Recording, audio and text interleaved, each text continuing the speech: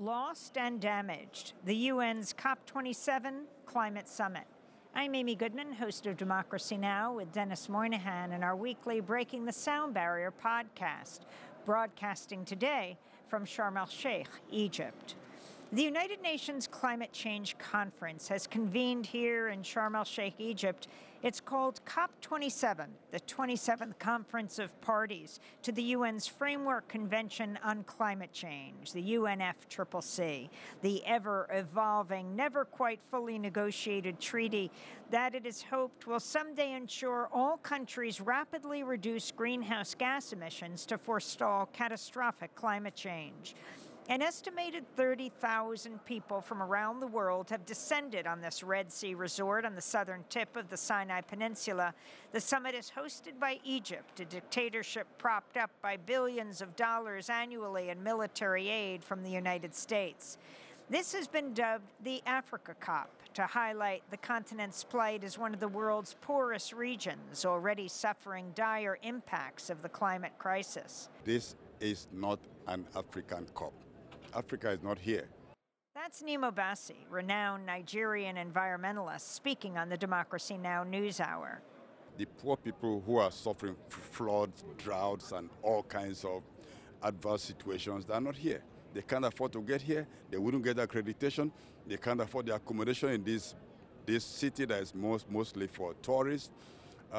It's a totally exclusive COP. I mean, the other COPs were exclusive, but this is super exclusive. We're all cordoned into a peninsula, cut off from even the country in which we are supposed to be. Nemo Bassi called the UN climate process itself lost and damaged. While Bassi has been coming to the climate summits for many years, members of the growing youth climate movement joined more recently, like Vanessa Nakate. She founded the first climate strike in Uganda. Fridays for Future grew out of a solo protest by teenager Greta Thunberg in front of the Swedish parliament in August 2018 and blossomed into a global movement involving more than 14 million young people. Students take a school day off to strike, typically on Friday, demanding that the older people in charge take urgent action on the climate emergency. In December 2019, at COP25 in Madrid, Spain, Vanessa Nakate described her early days as a climate striker in Kampala, Uganda. People found it very weird that I was on the streets, and some of them threw some negative comments like I was wasting my time and the government will not listen to anything that I have to say, but I just kept going. 1 month later, at the World Economic Forum in Davos, Switzerland, Vanessa was photographed with Greta Thunberg and other youth activists. The Associated Press published an edited version of the photo, cropping Vanessa out of a group of 5. The 4 remaining in the photo were white. The AP apologized and restored the image. Vanessa later wrote in her book, A Bigger Picture, My Fight to Bring a New African Voice to the Climate Crisis, quote, "Being cropped out of that photo changed me. I became bolder and more direct in how I talk about the climate crisis and racism," she said. Here at COP27, Vanessa said on Democracy Now! Apparently we have more than 600 fossil fuel lobbyists at this COP.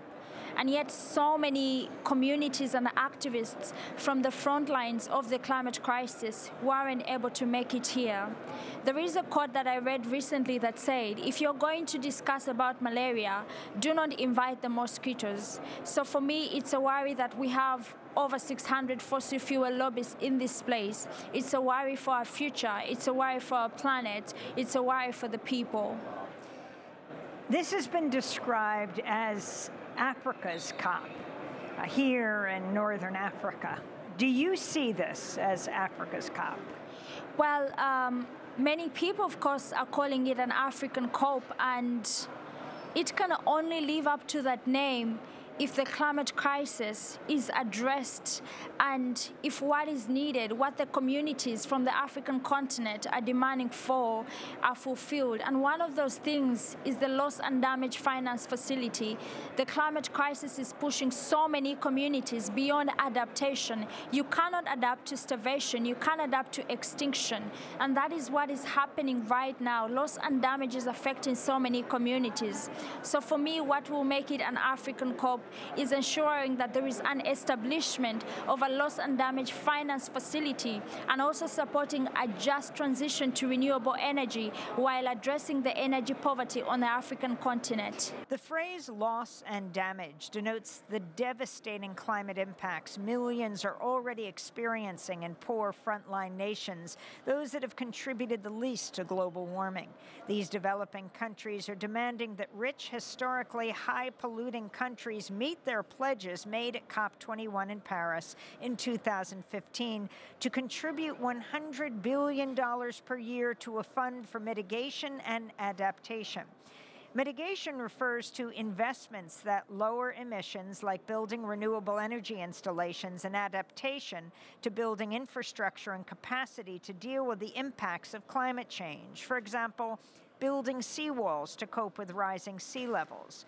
To date, the world's wealthy countries have so far refused to pay for loss and damage, that is, to admit they've massively polluted the atmosphere with carbon dioxide, methane, and other greenhouse gases, in the case of the United States and most of Europe since the beginning of the Industrial Revolution, and thus must pay climate reparations for the impacts of their pollution. But those who have been fighting for a just climate transition aren't giving up hope. Hundreds packed into a people's plenary here as COP27 neared its close. Assad Rehman, lead spokesperson for the Climate Justice Coalition, offered his assessment of the entrenched fossil fuel interests as he rallied those gathered for the struggles ahead. The word they fear most, he said, solidarity.